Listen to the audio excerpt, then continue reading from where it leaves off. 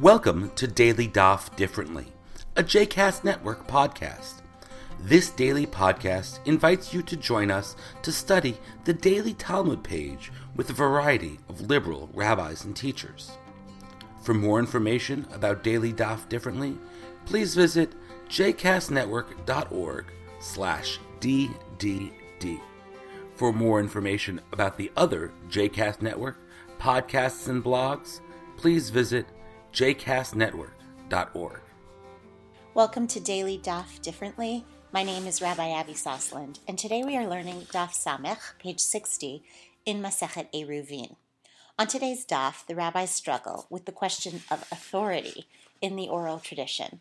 What exactly is the essential element of rabbinic study?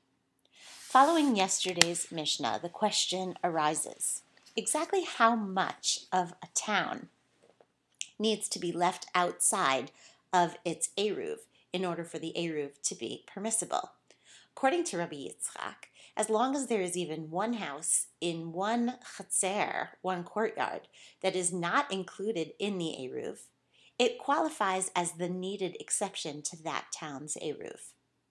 But the question continues. How did Rabbi Yitzchak come up with this position? Abaye, the fourth generation Babylonian Amora, asks, what is the source of this position? Is his position Gemara? Is it passed down through tradition? Or is it Svara? Is it derived by logic? Rav Yosef asks him, my nafkamina, what difference does it make? Abaye seems to scoff at Rav Yosef's question. Gemara gmors morta tehe. If I just follow the Gemara, if I learn the tradition without understanding it, he says, it becomes like a zemer, like a song. Basically, he seems to be saying, it better be Svara, because I'm not just supposed to sing it, am I, without knowing what I'm saying? Clearly, in this case, Abaye's response teaches us that Svara is preferable. Logic, at least according to this passage with Abaye, is a far better way to judge the merits of an argument than a tradition that is passed down without understanding.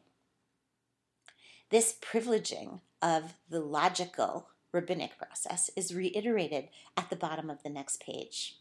At the very bottom of Amud Bet, Rabbi Idi challenges his own teacher in a subtle, powerful way. The question at play here is regarding a Tchum Shabbat. We've returned to that subject.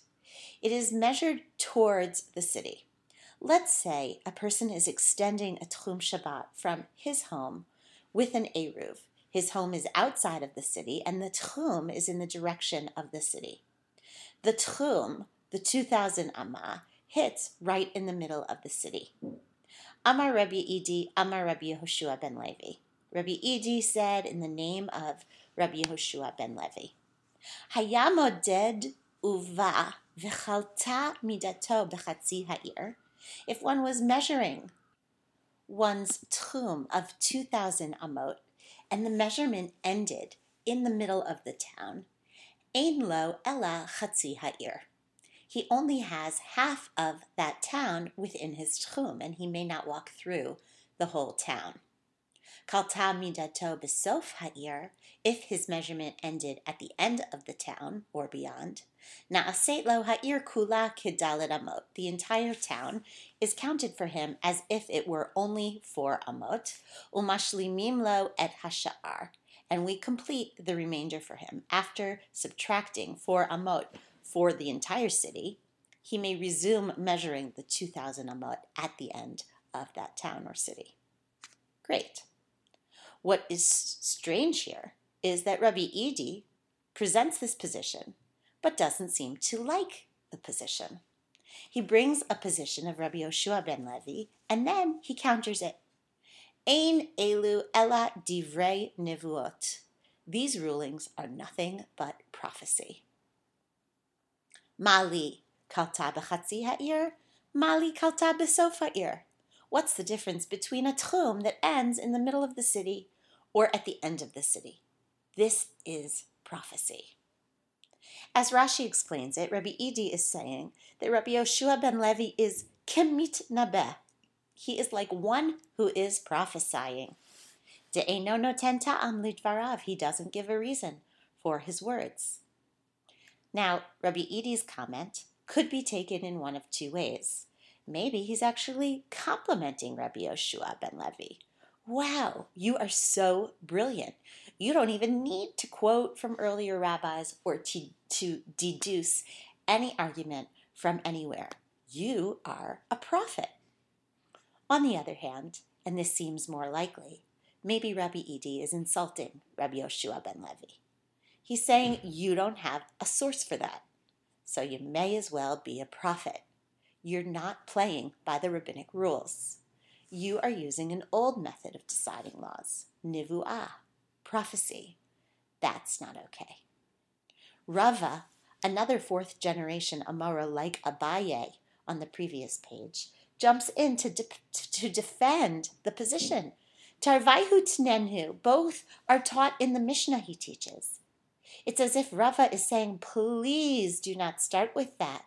Rabbi Yoshua ben Levi has plenty of sources to stand on. The next Mishnah proves both possibilities.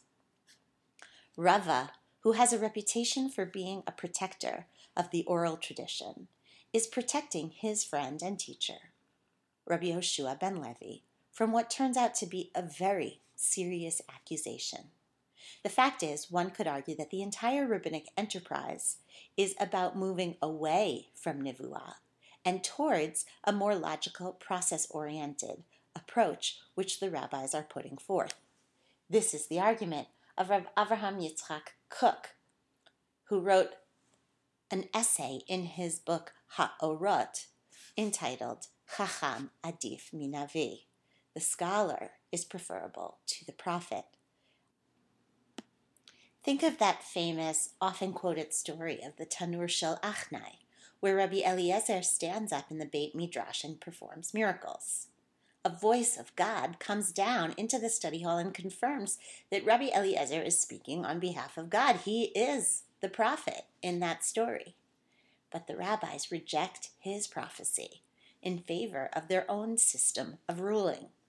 Lo bashamayim hi. It is not in the heavens, they say. Prophecy is over. The Tosafot on our daf make this clear. Quoting from Bava Batra, that line that Rav Kook uses as the title of his essay, they remind us that Chacham Adif Minavi.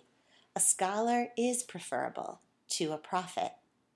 Rabbi Idi is, it seems, insulting Rabbi Yoshua ben Levi when he says, oh, you are only using prophecy. When all of us know Chacham Adif Minavi, a scholar is better than the prophet. What says the earlier page, the Amud Aleph? You want us to just recite stuff without thinking it through? Should we just sing it without understanding it? No. The essence of rabbinic study is the thought process itself.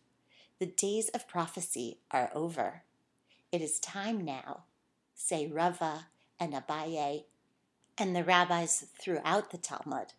It is time to use that logical thinking process. It is time for the new logic-based way, the rabbinic way.